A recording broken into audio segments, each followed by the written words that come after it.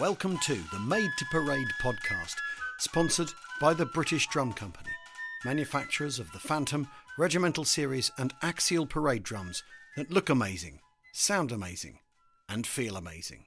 Alrighty folks, welcome along to another episode of the Made to Parade podcast. You're joining us on episode number 9, season number 5. Delighted to be joined by Thomas McAllister from the White Rock Flute Band. Great to have you with us. Thanks very much, Glenn. It's great to be here. Yeah, good to have you on. As I was saying, it's one of the bands that I've been looking forward to getting on. Long history, and I'm sure we'll get into a wee bit of that as we go through this. But maybe what we'll do is we'll just start off like we always do. Tell us how you got involved in the band. What kind of sparked your interest?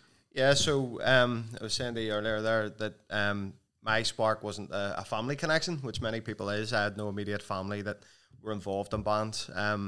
My path into bands would have been, well, certainly the interest in bands was growing up in an area, Denmark Street, which leads you on to Clifton Street, and the Clifton Street Orange Hall was right there. So you know, a lot of parades leaving the sort of street we lived on.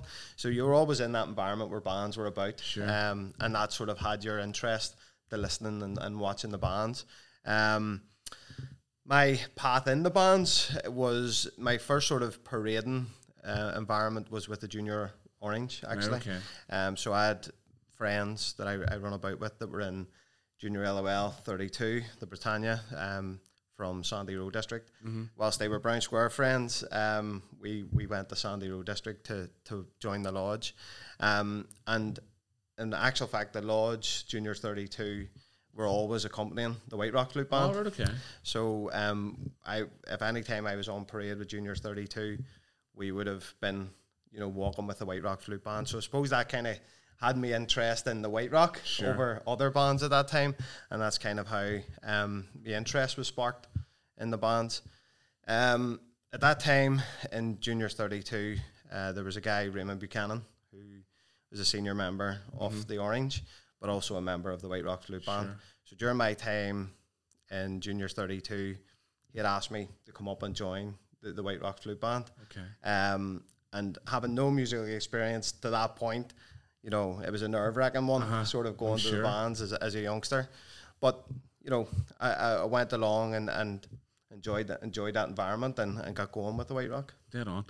And what was it like whenever you started to learn to play in this? I know you said it was a wee bit daunting and all that kind of. Well, what was it like walking into the hall for the first time and meeting everybody and kind of finding your way? What was that all like for you? Yeah, I mean, it was daunting, no doubt, obviously getting into a new environment that I'd never been in before. The good thing was that with the Junior Lodge, actually, there was a number of us that had taken the same path. So I think there was about 11 in total. The Junior Orange that had moved from the lodge into the band. So when I got up there was some people that I knew and recognised straight away. So that eased me a bit. But definitely, you know, a bit daunting getting into that new experience. And the first instrument that I kind of went on was the cymbals. Right, okay. I suppose it was helped by the fact that I've been following the bands for a couple of years with the lodge. So they're always there with the White Rock Easter Tuesday, August the 12th. So I'd got in my head the style, the sort of the way that they played. So that helped when you were, you know, going on to play the cymbals, for example. Brilliant. And did you do what a lot of kids did? Were you part of an old fake band walking about the street now, were you? It's funny you say that, yeah. I mean, that's something that you definitely done. You know, very rarely you would have been without a pair of drumsticks in your hand or an old half a container beating it, you know, about the street. And I say it's funny because still to this day, you'll see kids, you know, walking up and down the street coming around to July and so on, and you know, you'll see them doing the same thing. But yes, absolutely. Yeah. You know, you always had a bit of wood or a set of drumsticks and away you went. Or something, I know. Although I have to say, some of the wee fake bands that you see knocking up out in the street now are better kitted out than some bands that are walking on the road, aren't they? Absolutely. And you know, they've got the tension drums in there and they're walking about. And someone can play the flute. Now, that was something that we always struggled with a wee band. You know, you wouldn't have had the fluters. Aye, everybody's whistling. You know? Exactly. Just holding the pretend flute and whistling. I remember that really. We had the cardboard box drums and stuff where we had, you know, I'm trying to make them, you know, putting tape on them and stuff to try and get them a bit firmer so you could roll and all on them and stuff, you know. But great crack. No, absolutely, and that's, you used to do that. And another thing with living in Denmark Street, we had the Prince William, actually, the accordion band. They practiced at the Denmark Street Community Centre, so you'd always have heard them, playing inside, and you'd have maybe sat outside and played along. Whatever. Yeah, exactly. Brilliant, good stuff. So you're picking the cymbals up for the first time. Easy enough. Well, from what I can remember, it's, again, a bit of a scary experience because you don't know about timing. You're hoping that you're going to get the right timing. But yeah, I mean, quite quickly, the White Rock style, very straightforward, nice single beat. So it wasn't too hard to sort of pick up. And quite quickly, I was on parade with the band because, as I said, I think the fact that I walked behind the band for so many years, it was probably 3 years before I actually joined the band, walking behind them. I certainly had the style in my head and the music in my head. Brilliant. So how long was it from joining to you doing your first parade? I don't think it was very long. My memory's a bit sketchy around that time. Okay. I'm in the band this year, actually, 21 years. So wow, right, okay. My memory's a bit sketchy going back then. But yeah, I mean, I don't think it was very long. I think it was more getting the uniform kitted out and getting yourself ready and then getting out on parade. And as I said, I picked the cymbals up pretty quickly. So what was the first parade, if you can remember? I think for me it was probably one of the Derry days. I can't remember if it was August or December, but it was certainly after summer. So those were one of the first parades for me. Okay. And was there any particular reason for that in terms of that being your first one? Were you like on holiday for the 12th or something, or what was the? No, it was probably just down to timing. Right. I think obviously in bands, I think there's a lot that goes on behind the scenes to get you ready to get out on the parade. It's not just a matter of turning up and away you go. Yeah. So it was getting the uniform, getting yourself ready for the parade, and I think it was just a matter of the timing. Getting everything organised to go out and walk with the band. Yeah. So you're formed up, you're ready to go. What was that? What was it? What was that like? Yeah, it's a totally different experience, and look, you still get it today. Like we talk about this and we joke about this. Like when you're in the band, there's still times where you're excited the night before to get out with the band. And when you were a youngster, that was a real thing. Like you couldn't sleep the night before because you were so excited to get out with the band. So at that point where you're formed up and you're ready to go, I think, your nerves are shot because you're scared that you're not going to hit the timing right or something and you'll make a mistake. But to be fair, if you ever did make a mistake, it wasn't a massive deal. Obviously, you'd have been a bit of feedback given, but no major issue. And as I said, you picked it up pretty quickly. And I've always said that I think you learn a lot quicker when you're on the road. You're once you're marching and you're playing the cymbals. Yeah, no, definitely. I loved that whole first parade experience, even though it was a disaster for me. In terms of playing flute, it was an absolute disaster. So being called out of step all the time, it was. I think that's a big one, right? I mean, when young people are join bands now, the step's the big one. They've obviously been sitting in a room practicing away on the flute or the drum or the cymbals or whatever it is they're playing. I think to bring that on parade and start getting in the step and your decorum as well as you're playing, those two have to go together. Exactly. With a lot of bands now do like marching practice and stuff. I know a number of bands around the east head up to certain places and they're out walking and stuff. So they're maybe giving younger members that opportunity to get into the swing of it before you do that. But I mean, that wasn't done in my day. Like there was none of that. No, and I think you're right. You say in my day, certainly as the years have went on, practice has even got a lot different. I think when I joined the practice, there wasn't much in the way of organisation around it. You went in, you played a repertoire of tunes, and you went left, home. And that was it. Like, yeah, no, definitely. I think there is a lot, and bands have definitely progressed a lot. And as I say, way back whenever I started, it's a very different picture to what it is today and stuff. So, your first marching season, obviously, 21 years ago, you started on a Derry Day. And the season didn't really last much longer after that, though, does it? No, it doesn't. And especially for the White Rock, I suppose, we have been a band that would do week in, week out competitions, for example. We're very sort of aligned to the main Loyal Order parades, if you will. I think we probably do 13, 14 parades a year. We, at that point, obviously, if you're in the Derry December, then you're waiting till Easter again before you're out again. Yeah.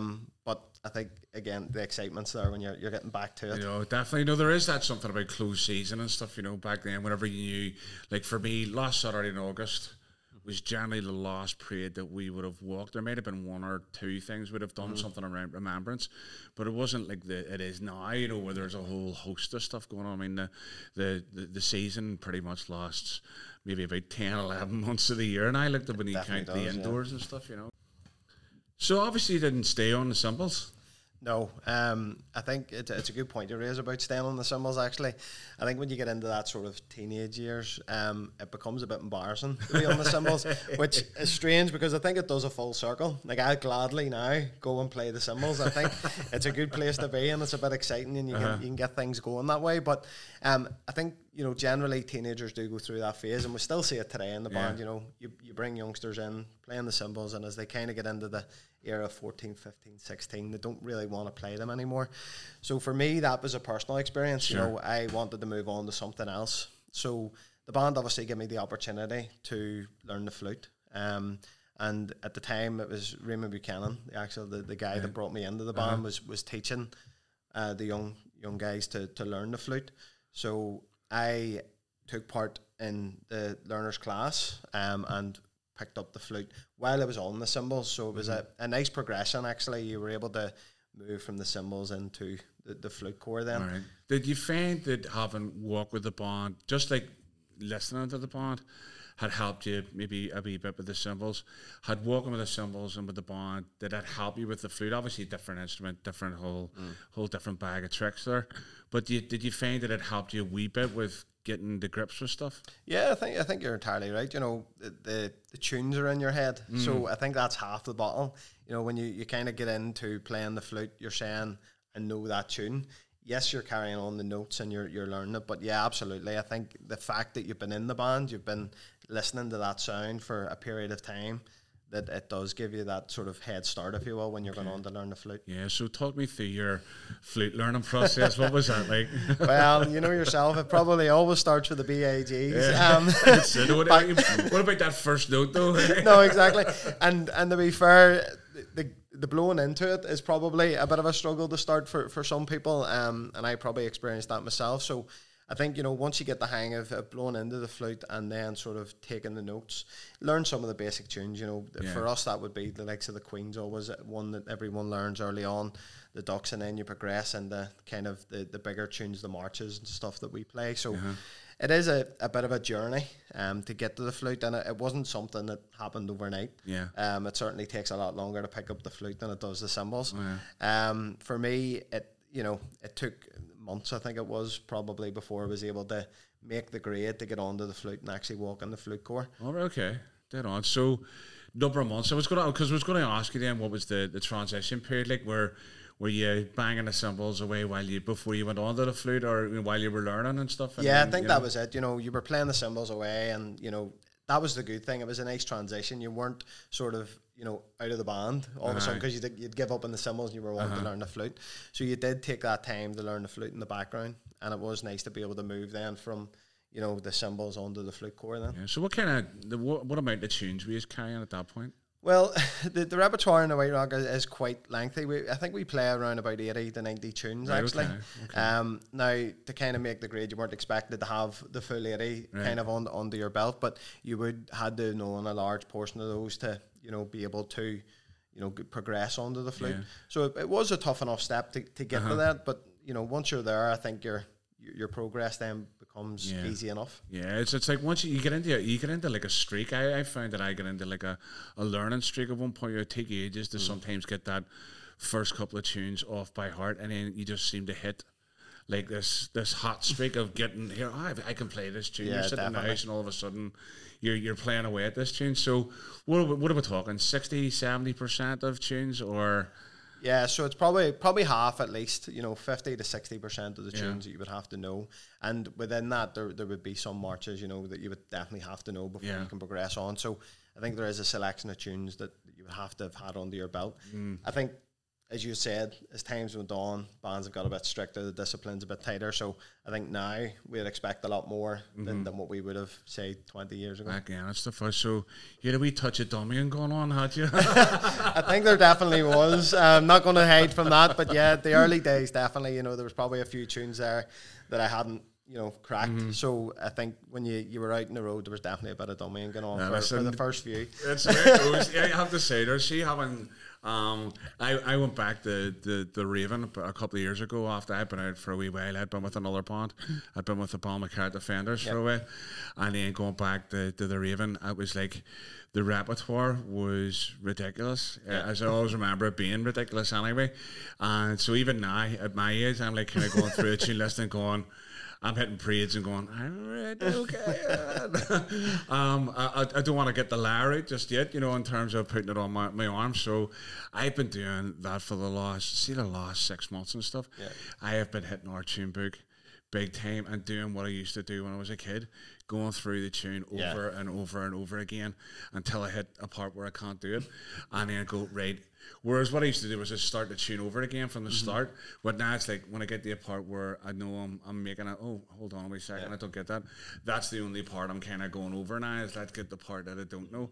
And but it must be something about getting older and the memory starting to go a wee bit, I think when you're older, it's definitely harder to pick things up. Even today, we still learn new tunes. We add new tunes to our repertoire each year. And I think you're right.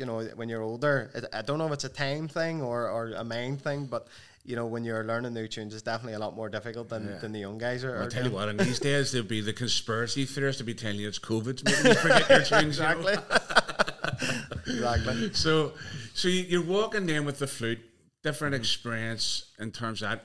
Any standout parades for you that you remember when you started walking with the flute at first?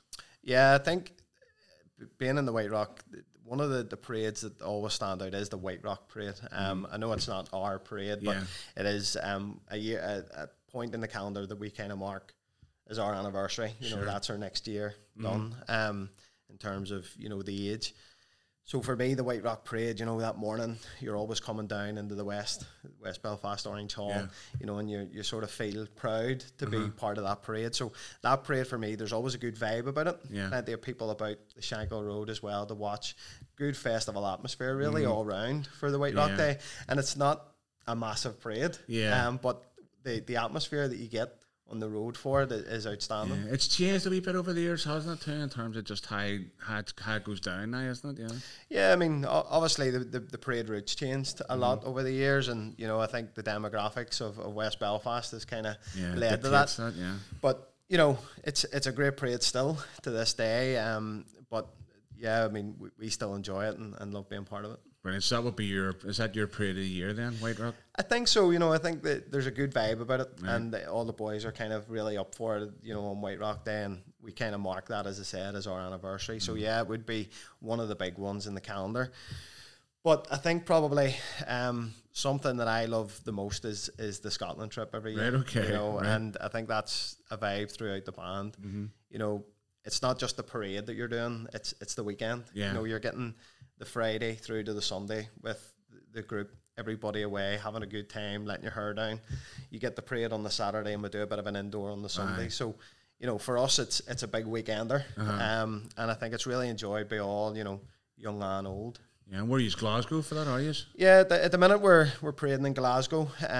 We take a lodge from Govan, actually. Right. So we've done Glasgow for a number of years now, and we took lodges from the south side, Govan, Partick. Right, okay. We've kind of moved around a bit in the last sort of 6 or so years. Yeah. You was there for the big walk this year, were you? We were, which was delayed until September this year, which was an interesting one. But yeah, so we usually go, it's usually the week before the 12th, but this year it was moved to September. So yeah, we went over and we walked with the Govan Lodge. Slightly different parade this year, probably wasn't on the same scale. Still a big parade and a big day, but maybe not on the same scale as we're used to in Glasgow. You just pick up a wee trophy on that day, did you? We did indeed. We got best visiting band at that parade actually, and it's always nice to get a reward. It sort of helps move things along, keep people happy on the day. But I'm not sure how many visiting bands were actually there. I think it was only one. I think it was two. Yeah, so we'll take everything that goes. But yeah, previously in Scotland, when I was younger in the band, we actually used to go to Lark Hall. Right, okay. So it was more the Central Scotland parade that we'd done then. And I have some amazing memories from that. Like, I mean, we used to go over and I had to stay with families and they'd put you up. That's right. It's a lot different now. We keep the kids in the hotel and stuff now. But back then I used to stay with families, and I stayed with Billy Coffey and his wife the first time, and then I stayed with Causey, who was a guy from Larkhall, and in the lodge that we took. Sure. And some amazing memories, looked after really well, and those guys made my weekend as a youngster. No, Scotland was always a real standout for me. I remember whenever I heard about the Scotland, I was like, what? We're going where? We're going to Scotland, right? Okay, then we're going to Motherwell, right? Yeah, and I was like, the whole trip on the boat and everything, and it was just absolutely outstanding, And you say about the boat, I mean, that's it. We got picked up probably some mornings 7:30 on the Friday morning to take your trip to Scotland. And the excitement then as a youngster, when you were the night before, you couldn't sleep. I was it. I know. You were like, I'm going to Scotland for the weekend, and we did take a flight one year, and it kills the vibe. It's not the same. Sure, it's like, because you're going to be there in 25-30 minutes, whereas the boat, was back. It was like a couple of hours back end, that's a boat, and then your journey there and your journey up to Glasgow or wherever you were going, trying to find the bus and all that. Exactly. I know. I remember when we did that. I was like, going, the chairman was like, going, the bus is definitely around here. We're walking around everywhere trying to find a bus, and I think one of the guys had spotted it and didn't let on and just let him walk around looking for the bus. I know, like the buses we used to take our own buses actually with us. Back when I was young, we took too many buses, and that was just hilarious the whole time, because every time we knew the police were stopping you, every time that you get off the boat in Scotland, the police were there. You had to disembark your buses. You had to take everything off, and it got to a point where it was a running joke, that every year we're going to get stopped, so we may as well just did it. I know. One of my standout memories of the boat was one of the guys in our band, the Raven, was Billy Rigby, and him and Frankie used to put a fiver on the end of a piece of thread and leave it on the floor and watch people coming for it and just pull it away as they were going to lift it up. Brilliant crack, absolutely brilliant. And I think that's it. You laugh, the laugh. Even September there, like the laughter from start to finish. It's an amazing weekend all in. And the Scottish, sort of supporters love seeing the bands from over here, don't they? No, absolutely, and you can see that. As you're walking along in the parade, you can see people's delight that there's the White Rock there from Belfast, and you can see that along the route. So it is great to get over there, and I think you're well received in Scotland. So it's amazing to get over. Yeah, no, definitely, and I think and that works both ways. Whenever the Scottish bands are here as well, I think they'd say the same thing about the reception that they get here. They all get well looked after too. So, any standout characters from your early days in the band? People that stand out for you for a reason? Obviously, maybe Mr. Buchanan for teaching you how to play and stuff, but is there anyone else? Yeah, so through the years, you've always different characters in the band. Looking back, you've the likes of Billy Daly in the band. He's just a joker. Right. Everything and anything is turned into a joke. Right. And there was one of the trips that we went to Scotland. I'll not name any names, but there was a certain guy got onto the bus one morning with a new set of teeth. Right. And, nobody wanted to talk about these teeth. Everybody was kind of keeping their mouth shut. But Billy, being the joker, was the one that got everybody else a set of false teeth for that weekend. Brilliant. And when we were about to play in the hall that evening, everybody had the teeth in, right. And the certain member had to turn around and witness everybody with these with false teeth. So that's the kind of thing that you would see there, And then obviously you get characters in the band that like to sing, So when we're out on the bus or whatever, there's always a wee sing song going, a wee bit of one man band or a bit of little old wine drinker or something like that. So you've always somebody that's there as a character. It's mad as the bands all have their own wee song, wee set of songs, don't they? And then a wee change in the lyrics for the band and everything as well. And that's it. Well, there's always a sing song, and it's always sort of hits from years ago that go around. And even as joining the band as a young member, some of the songs that I'd never heard, you quite quickly learn them and you're singing along. You have to, don't you? Exactly. So why you're not singing, No, exactly. Well, there's the owl, the first parade, your song, you make it up and sing. Come on here, you're looking out going, what? Exactly. Brilliant. So, you obviously have, you, as you were saying, you've been with the band sort of 21 years. Now, usually at this point, I'll ask people about how a band has progressed over the years, and I'm not saying that the White Rock haven't progressed, but you have kept a certain style for quite a period of time. What's that been like for you? Is that how good's that been as a member of a band to see a band sticking with this particular style? Yeah, it's amazing. Actually, I love the style of our band, and I hope that it remains for many years to come. The sound for me is, you know, I think it's sort of contagious almost. You know, when you're walking down the street, it connects very quickly with the crowd or whoever you're playing to. You know, and it's a style that absolutely is, you know, it's there forever, and I hope it does stay forever. I think your point there about, you know, we haven't changed our style. I think there was absolutely a pivot though, you know, when we hit our 50th anniversary. Right. There was a lot of time and effort went in to kind of regenerating the band, if you will. And that means, you know, you'll probably remember this yourself, but we moved away from the HTS drums to the sort of chrome Premier drums again, exactly. So, you know, trying to find that authentic sound of the White Rock again. So there was years there where I think if you look back, we probably weren't as crisp as we are today. And I think that point in time was the 50th anniversary, where a lot of time and effort was put into, you know, the discipline, the style of the band. And we absolutely, that's what I was saying earlier about the practices changing. That's when we started to change and, you know, be a lot more concentrated on our flute core and getting everything sort of a bit tighter. A bit tighter and stuff. But you're one of those bands that you know who it is almost before you see them.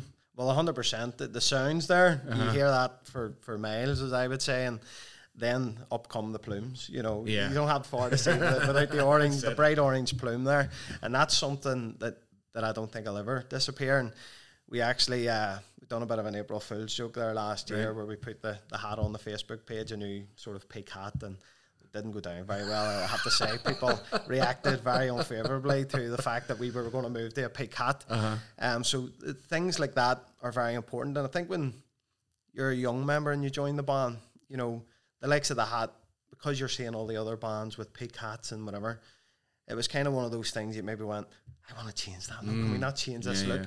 But as you spend time and you understand what it means and what it looks like to the public, it's one of those things that just want to stick with all your life. You know, I love it. I think the uniform with the hats, the plumes, the ties, everything. I just think it's a classic. It's a classic look. You know, and I look back in times whenever I walked with bands that had ties, I loved it. You know what I mean? I loved the tie thing. That wasn't always a fan. It was one of those things I remember, like, hated wearing my school uniform with a tie. You see, get me with the band with the tie, loved it. I know. Absolutely. And that was something, you know, again, that we kind of flipped around that time. You know, we had went to the tunic right up to the neck and we weren't wearing ties, we were wearing T-shirts under that. And I think we kind of sat back and looked at it and went, look, what can we do here to kind of bring us back to where we really want to be? And that was one of the things, you know, the likes of the tie, you know, bring the tie back and make it as part of the uniform, and we're still wearing that today, and I can't see that going away anytime I think soon. it's great. I love that whole that thing, I really do. So the swagger thing, right? Where's that all come from? And you have do you practice swagger like? We definitely don't practice swagger. You'll notice. I think there's no kind of uniform way of swaggering from the White Rock. I think if you watch it, it kind of starts in one place and then people they sort of fall into it. And I think it just comes naturally. Actually, when you look at it from a distance, you know, it's almost natural that it's happening. And obviously you've got the drum corps there at the front, and it usually starts there with the sticks up high and everybody getting a wee bit excited, and then it moves backwards and everybody joins in. So it comes like a wave and you pick it up. I think it does, you know. And any drummers ever put their eye out? Put somebody putting other people's eyes out. Yeah, I mean, you'll see, like, they get very excited, and the big drum's the same. You know, it's the heartbeat of the band, and I think, you know, you'll see the bass drummers getting very excited as well when we're in a hot the rope spot. tension drum's one of those iconic things, isn't it? It's one of those things that's almost like I couldn't see you taking that away. Never. No, that's going nowhere. And there was actually a period where we did have a screw tension, and we walked with it a few times, and the excuse at the time was it's raining and the big drum doesn't deal too well with the rain, and it is later, you'll hear that, but it's not the authentic sound, you know, and I think you need the big drum there alongside those cymbals, and it all kind of works to that authentic sound. And that's back to what I was saying about, you know, the Royal Scot drum. I think straight away the difference that we heard when we put those in front of the band in comparison to the high tension drums, it was straight away you're going, that's the sound that we want to aim for. I know, and do you know what? It's interesting you're saying that, because obviously the Raven have been always known for having That's right. Yep. Royal Scots, and they changed this year. I noticed that, and, So and that's I was so- kind of like, why'd they get rid of those? Because they're like amazing. I think it was because their uniform change, and they were kind of going along the lines of let's do something that people aren't Yeah. expecting, and people wouldn't have expected you to change the drums. I have to say, I like the white drums. I think the white drums really, set the uniform off. But I know that whenever the first time that they came down, I missed walking with the first Right. period with the new uniform, and I know that there was people like going, "Who's this?" When I see the white drums, and I go, "Who's this coming down?" And I was like going, "That's a Raven. Yeah. What are you doing with white drums? What's going on here?" So it would be And I the think same that's for you it. guys, It's the symbol that you kind of relate the bands like us, the plume, the big drum, and that's what kind of people relate to. Yeah. And obviously the Royal Scots have been there for a while now, so they're kind of part of the package. But They're heavy though, aren't they? well, I've heard they're heavy. Thankfully, I learned the flute, which means I can break it in two and put it in my Put it pocket in your and pocket. head on. No. But yeah, I've heard they're quite heavy, and obviously one of the big parts about them is the maintenance of them. Yeah, I well, think they they take a still bit of take work, a lot like, of they take maintenance. a bit of work. Snares and stuff go quite regularly. So we've actually a couple of members like Rob Hillis in the band, who's the lead tip, very experienced in dealing with those drums, and Alan Webb, who's another man that's been in the band for 40 plus years, or coming into 40th year actually. And those guys have got the experience of maintaining those drums. So I think that's where we're lucky, and we can keep them on. Because you need that, because as you say, they are hard on the maintenance side of things. I have to say, like, I remember whenever I switched from flute to the drum with the Raven, and in practice I was like kind of going, this is dead on, not a problem and all. And I'm not the fine figure of a man I am now, like, and I was a wee skinny runt back then, and I walked this first parade was an Easter Monday parade, and I swear it was the longest walk to the master's house ever. Yeah. And then they had to walk all the way back from the master's house to join the avenue. This is from the top of the Casway Road. Yeah. All the way back down to the avenue. And then do a parade, do a banger parade, come back, and then take the master home as well. Yep. See, by the end of it, I would literally had welts in my shoulders. Yeah. And I was like, I am never walking with this thing again. Like, who on earth thought that this was a good idea? Exactly. It was they're so heavy. I'm Absolutely, and I don't know how people do it sometimes, especially the side drums, but then the big drum, like, and you said earlier, our big drum is Danny lightweight, and Yeah, exactly. the guys carrying that and then beating it, many it's- bass drummers, you have to have a few now, like. Well, we've actually 3 at the minute. Right, okay. So we have Boot, who's been there well before I was in the band. I think he's probably 40 plus years as well. And with Big Scott, who actually joined from the Netherton Road. Right, We okay. Got him on a free There's a transfer. surprise. So we're bringing on a new learner bass drummer actually as Okay, well. very So good. yeah, they're few and far between. Brilliant. You have a name for the drum, have you? But Bessie would be Right, okay. the bass drum, Big Bessie, and it's part and parcel of the band. It gets cared for sometimes more than some of the members. It's like where's the drum going tonight, or we need to make sure it gets somewhere Aye. safe. It's never somewhere that just gets let go easily. Make sure it's Brilliant. going to a safe place. And are you still rocking a full set of Crown Eyes as well, are you? We are indeed, aye. Right. So every member has, everyone that's playing the flute in the band's playing a Crown AZ, and Yeah. we have a couple of spares there as well, just in case any. I was going to issues. ask you about if you grow any way in your flute corn stuff. Have you got enough to go around? Yeah, we do. We've actually quite a few spares there, and I think as well, a lot of members through the years bought their own. Right, okay. They've went on and they've sourced their own Crown AZ. That's not cheap. No, it can't be, and I've heard some of the prices ranging anywhere between sort of £600 to £1,000. Yeah, I hate one of the guys in your band, like Darren. Darren, sold yeah, one yeah. recently for about 850 or so. Yeah, Darren has He's done a a bit of crack dealing in them. son, Yeah. He does indeed. He's a bit of dealing in them there, and he's buying and selling quite frequently some of the flutes. Yeah, no, it's good to have a classic flute like that as well, because it's hard to beat. I mean, obviously a lot of the new flute makers, are trying to copy, what you have got. And I remember seeing a band with, I'll not mention the name of the band, I remember seeing it with a whack of Crown AZs, and people running about with them in their back pocket and all. And I was like kind of going, "Are you kidding me? Like, are you seriously? If you sit down and break that thing, that's just out of order." And Like. that's something I give credit to our band for. It's making the members appreciate the value of these instruments. That they're irreplaceable effectively. If one goes missing or it's broken, you don't just go and buy a new one in the shop tomorrow. You have to source it yeah. and try and find it. So there is a lot of care put into the instruments, the big drum, the flutes, and the side drums. And as I say, I think that's part of it, is that we want to keep, and it makes it difficult when it comes to the musical instruments for bands, Grant, because I'm not sure what we can buy. So we don't really apply for that, because well, that's it, because you're rocking stuff that really doesn't get made anymore. Do you know what I mean? So we'd rather have some money to help maintain some of those drums. You know, the fact that the flutes are classified antique, I suppose, and if we had some sort of funding there to help maintain those, rather than having to go and buy a new set, we'd rather do that.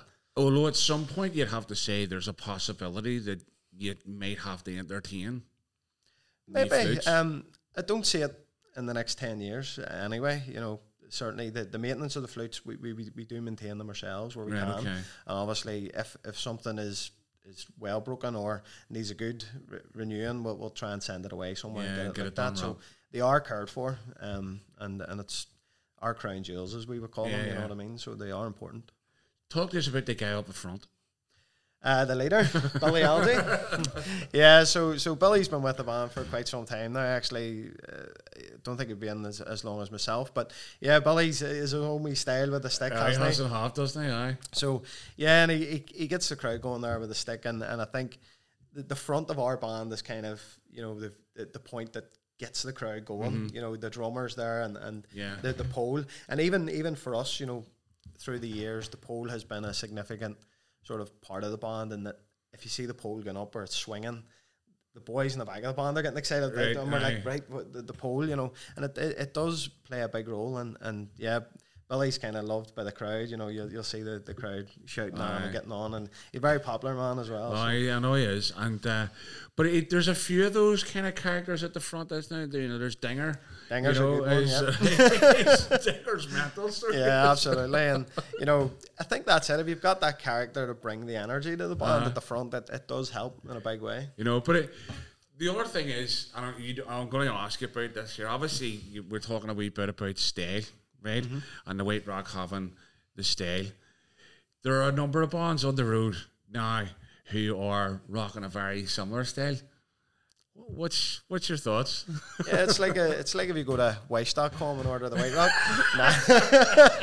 Nah, I'm only kidding. That's it. We'll just put a wee disclaimer in there for Netherton, Drumchapel County. All right. No, I'm just kidding. Actually, it's great to see. I think it's amazing that other bands have got that style, and as I said, it's a style that I want to see last forever. Mm-hmm. So it's great to see bands like Netherton and the County and Drumchapel being the newest to that, taking that style and moving it, you know, in their own direction. Yeah. I think each of those bands have their own sort of wee quips in there that add to that style. Yeah. So, no, it's good to see, and we've probably a good relation actually with some of those bands, especially the Netherton Road through the years. You know, we've a lot of friends in the Netherton Road that we would. You know, you're nicking members from them as well, eh? Well, we got one just due to his move to Belfast, but yeah, he came along. He played the bass drum in. I suppose that was obvious for him. I mean, if he was coming to a band here, there was no way he was going anywhere else. No, exactly. You guys think, you know, exactly. And look, as I said, they're friends anyway, so you know he had well known in the band anyway, so it was an easy transition for him. No, because I'm sure you caught the episode with Stevie McPherson from Drumchapel, and I had a wee think, well, what's it like being a White Rock copycat? That's right, yeah. Yeah, well, look, and as I said, it's great to see the style being, you know, played with other bands. It's so what I'd say to him, I don't know why I would know, I would definitely love to see this. I would love to see Netherton, White Rock, County and Drumchapel doing a mass band. I think that would be ridiculously good. Yeah, it would be some noise out of that, I would assure you. Yeah, maybe that's something that can happen in the future. And even, you know, something that we have talked about is, you know, could we get all those four bands walking together, even, you know, in a parade? Yeah, you know, like one after the other and stuff. Exactly, you know, that would be great to get everyone sort of together in that respect. But yeah, I mean, it's not impossible, I suppose. Yeah, well, so if the guys from those bands are watching, let's get this going. Let's get it going. Let's either get a mass band going, or let's get you all at the same parades. Because I think Drumchapel are going to be over here next year. I think they're saying they're definitely going to be here, and I think I think Netherton are coming back over. They're always here anyway, Yeah. but for the 12th, I know they take one of the East Belfast That's right, lodges yeah, and they stuff. do, So they is it 580 they're with, I think, and then the county are supposed to be coming here next year as well. I think they're coming over for. Do you know what? I think they're actually coming over for the Centenary Parade in May. May. Yeah. Okay. So Maybe, here we maybe go, that's- folks. There's the challenge. So Stevie McPherson, if you're watching, get over for the Centenary Parade. Netherton Road, let's get you over here as well. Let's see if we can get all four of you out on the road. Wouldn't that be Yeah. mad? That'd be crazy. It would be great to see all those bands. Brilliant. And I know one person who's sitting behind the cameras here. I'd love to see that as well. Take a few pictures anyway. Brilliant. So one of the things that we do a lot on the podcast is we talk a lot about the positive stories that come out of bands. Talk to me a bit about what your band maybe does to give back to the community. What kind of things he's involved in? Yeah, like I just think it's one of those things that, you know, through the years that we have always done. You know, you try to help the community out where you can. So a few things that stand out. You know, we provided some donations to. It was actually a program that was run. I think it was in this building. Artability. Right. So Yes. we provided some donations to them, and you know, through the years, if there's local causes that ever need helping hand, we've tried to interact with those and raise money for those as well. One of the big things that we probably would do is when we're running an event, we would have the Penny Arcade played. Now, we don't play that, Right. but we'd have it played, and what we'd do is a bit of a collection, Right. and that helps the Song Museum then as well. So Okay. we try to give back where we can, and I think your community's really important to your band, and I think on several occasions, you know, we've publicly thanked the community for the support that they give us. You know, without the community behind you, it's Yeah, hard to you- run a band, you I know. know. So I think there's many things that we've done over the years in terms of, you know, helping the community out where we can. Brilliant. What would you say are some of the positive things that you've got from being a member of a band? Because obviously, you know, there's a lot more to this than just, you know, picking up an instrument, walking on a parade. There's more to the life in the band than that. But what would you say are the things that you've got from it? I think friendship's a massive one. Yeah. You know, the friends that you make in the band and the friends that you make just by being part of that band, you know, is outstanding. And those friendships last forever. Even in our band, a lot of the sort of ex-members that you know, maybe aren't part of bands or anything anymore, we try and keep them in the loop, you know what I mean? Yeah. And some of the old characters that would have been there even before me, you know, we have kept in touch with those guys and, you know, making sure that they're happy and bring them along if they can, if they want to. So I think for me, friendship is a massive one. And I think it's good to have that as a kind of hobby. Certainly for the likes of your mental health. It's good. Yeah. It's good to get out with the boys. You know, we talked about the weekends in Scotland, and we talked about getting out on the bus with the band and stuff like that. And I think all those are great for yourself, you know, Yeah. to have that hobby of getting out and doing those things. The other thing for me is probably having my son in the band. Right, okay. That was a big step for me. In 2015, my son joined the White Rock, and you know, that for me was a massive milestone. Yeah. To get him in along with me, and you know, it gives me the opportunity to have time with him that's Yeah. outside the family life. Sure. You know, so to me that would be another massive positive for me, that Brilliant. I've now got family, you know, in the band Yeah. as well. And it keeps that kind of legacy thing going, because you have a lot of that in the band, don't you? Absolutely, there's a lot of that in terms of, you know, Raymond Buchanan. We talked about Darren. You talked about Yeah. Raymond's son. Yeah. So And and Darren's Darren's son's in the son's band now in the now, yeah. band. He's now on the drums. So Uh-huh. yeah, there's generations definitely within the band, and you know, it's great to see to get the family in there, and hopefully what that does is keep the band going for a lot more years, and you know, they stick with the style and the traditions that we have had for the years that we've been Definitely. in. What age is your son then? My son is 17 now. Right, okay. So Very good, getting a 17-year-old in the band. Happy days. yeah, well, when he joined, he was a lot younger, and he kind of went exploring a bit. So he did leave for a short period of time and went on. He actually joined the Pride of Ardoyne for a while, and then he came back there quite recently. So probably about a year or so ago, he rejoined the band. So Okay, and whenever you joined it first, were you like dragging him along, or was he a willing participant? No, he was absolutely willing, and I would never sort of drag along. I don't think it's the right thing to do. You know, as I said, even when he went exploring other bands, you know, I let him go and do that. I think it's important that, you know, find your way. Exactly. You know, what suits you. Now I am thankful that he came back, obviously.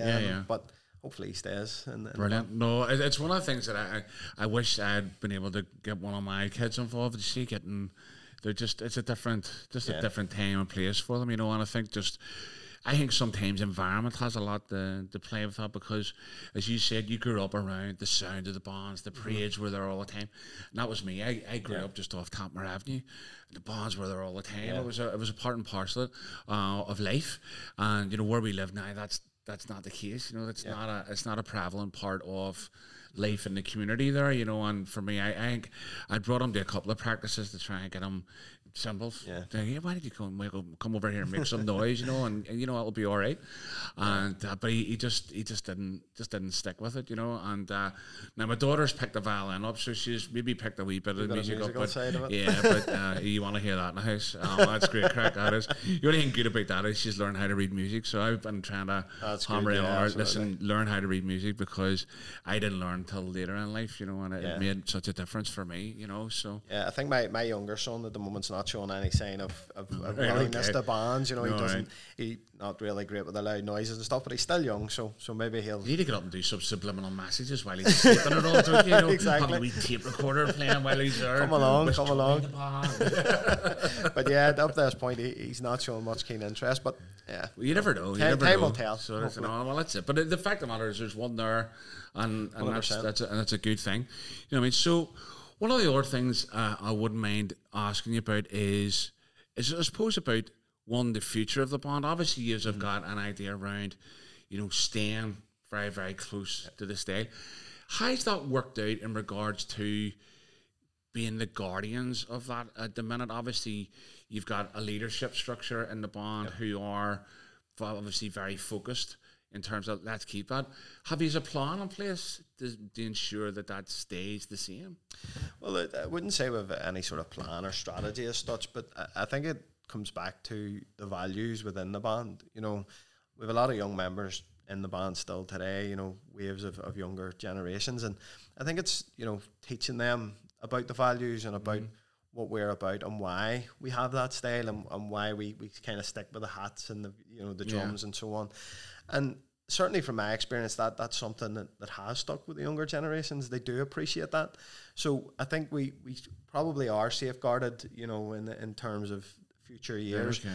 And you know, the leadership has been there, and I think I'm sort of moving into that myself, and you know, the younger generations are trying to come along. We're trying to bring them along with us in terms of what we want to do in the future, but a lot of that takes a lot of time and, you know, effort, and we're working through a lot of stuff. Next year's our 60th anniversary, for example. Really? 60? My goodness. Yeah, so you know, we're talking about that, and it's been difficult actually because of COVID. You know, what do you plan? What do you want to do in terms of your 60th anniversary? So those discussions are still ongoing, and you know, we're trying to get a lot of people involved in that. Right. Any scoops you can give us in terms of what you've got planned? Nothing at the minute. I really can't. I have nothing set in stone, unfortunately, or I would share it. But new hats, total colour change in the uniform. No, I don't think you'll see anything significant. As I said, I think the 50th was a massive sort of turning point, and you know, we've kept with the rules and the sort of discipline that we've gathered from that.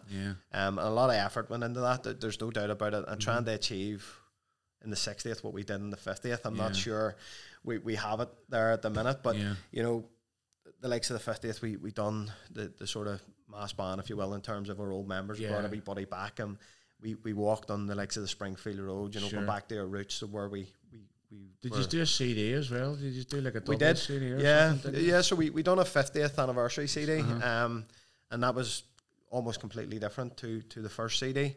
Both those CDs are available on all the streaming services now. No advertising here, but plug away. But they are on all the streaming services, and we actually done a thing last year that worked out quite well. So we put it on our Facebook that, you know, Alexa, play White Rock Flute Band. Right. And a lot of people done it.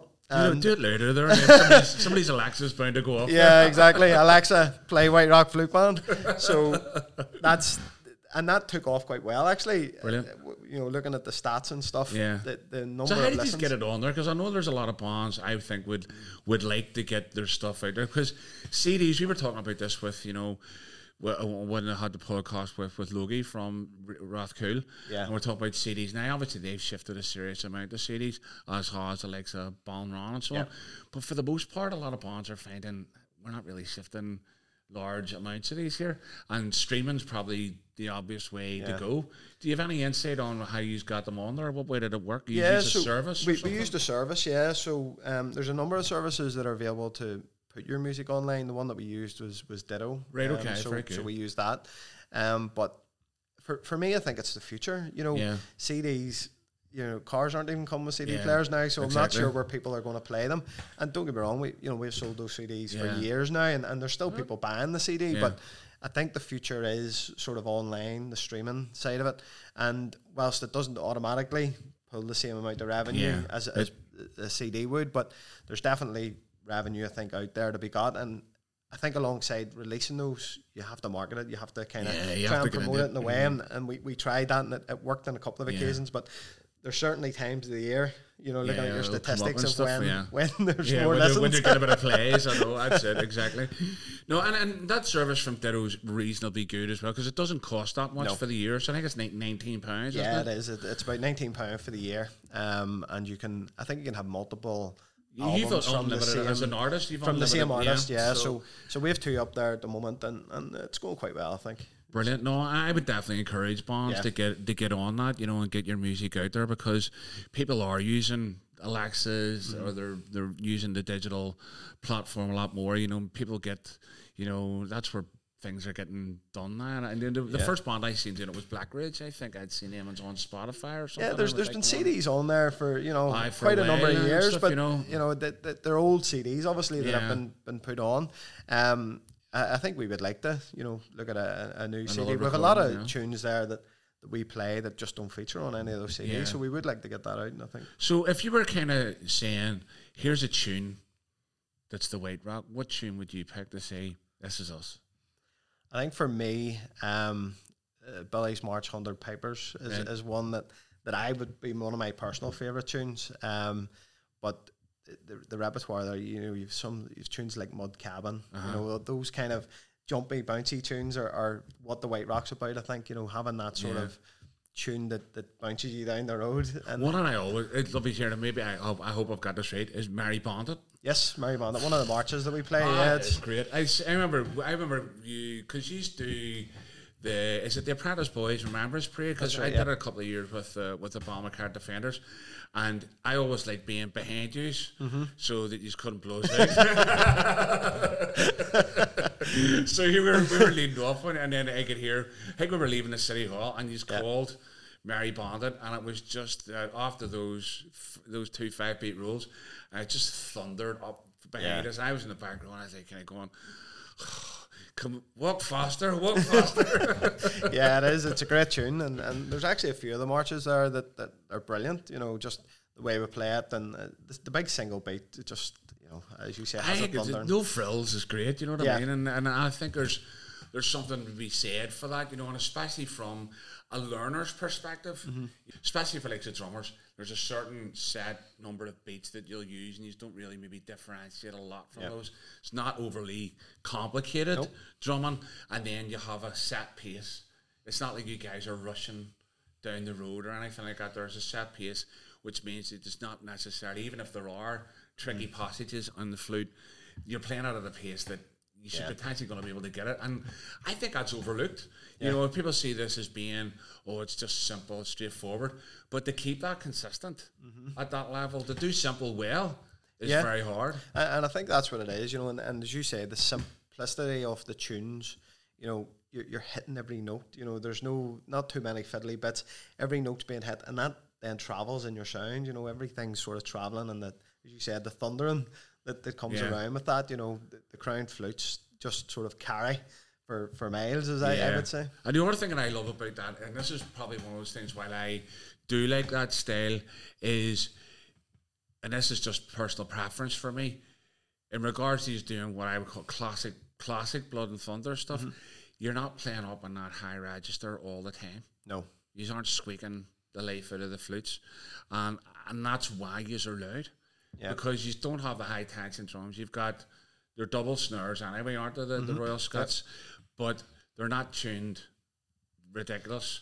And that bass drum's got, you've got a balance of sound, and I think that is so important. I totally agree with you, and that's what I was saying earlier, you know, that authentic sound that comes together. It's like, you know, the cymbals even, you know, without a band without cymbals to me is like a dog with no ears, you know. It's something's missing when you're not hearing that sort of collective sound come together. And I think that's what our band do well, you know, the flutes, the cymbals, the drums, it all just blends together, and it's a great sound to hear. Oh, definitely, because regardless of whether you guys are working with your biggest band or reduced numbers, you get that volume just seems to come all the time, and that's just down to the fact that we're playing on a particular register on the flutes, the drum, the bass drum. You've got bass, middle, treble, the way music's supposed to be put across. You're covering the spectrum, and that's hard to beat. No, definitely, and you know, as I said, I hope it last for years to come. And you know, I know a lot of bands have changed their styles over the years to a lot more modern sort of drumming and fluting and whatever, and it's brilliant to hear all that as well. But you know, for me, that's the sound that I want to live on, is the people to hear that for years. No, and don't get me wrong, like, I mean, there's obviously bands that have changed their style and are doing it extremely well. You know what I mean? They're 100%. Doing some amazing stuff out there, you know, lots of bands that I would talk about all the time. There's just something about that sound for me that just has, it's just hard to get it out of your head, and hard to either walk in front of, especially when you guys are behind and so on. So in terms of maybe finishing off then, if you were to try and sum up the band scene to help someone kind of understand what it's all about, what would you tell them?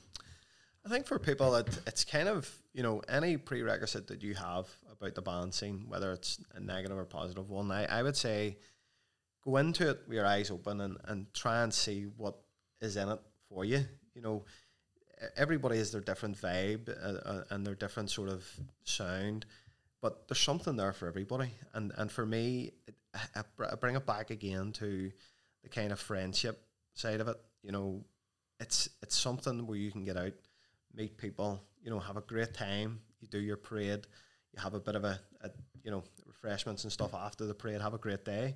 And to me, that's what it's all about. It's just that great time, the friendship. It's brilliant.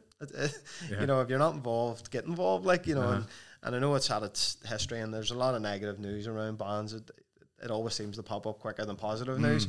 But you know, try and set all that aside and go out and explore it and see what's in it for you. That's it. Find out for yourself what it's really all about.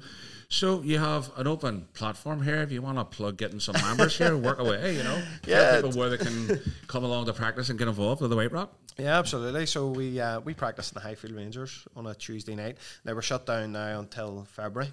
We take a bit of a winter break. Okay. But yeah, in February we have a learners class that starts at 7 p.m. on a Tuesday night.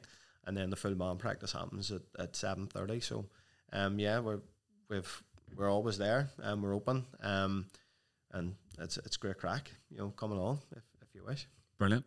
Listen, I just want to say thanks very much for coming along and taking the time to share your story with us. Absolutely brilliant to have the band featured and just to hear another positive story from the band scene, man. So appreciate it, man. Thank you. Appreciate you inviting me. Thanks very much. No worries, man. Good to have you on. Cheers. Brilliant.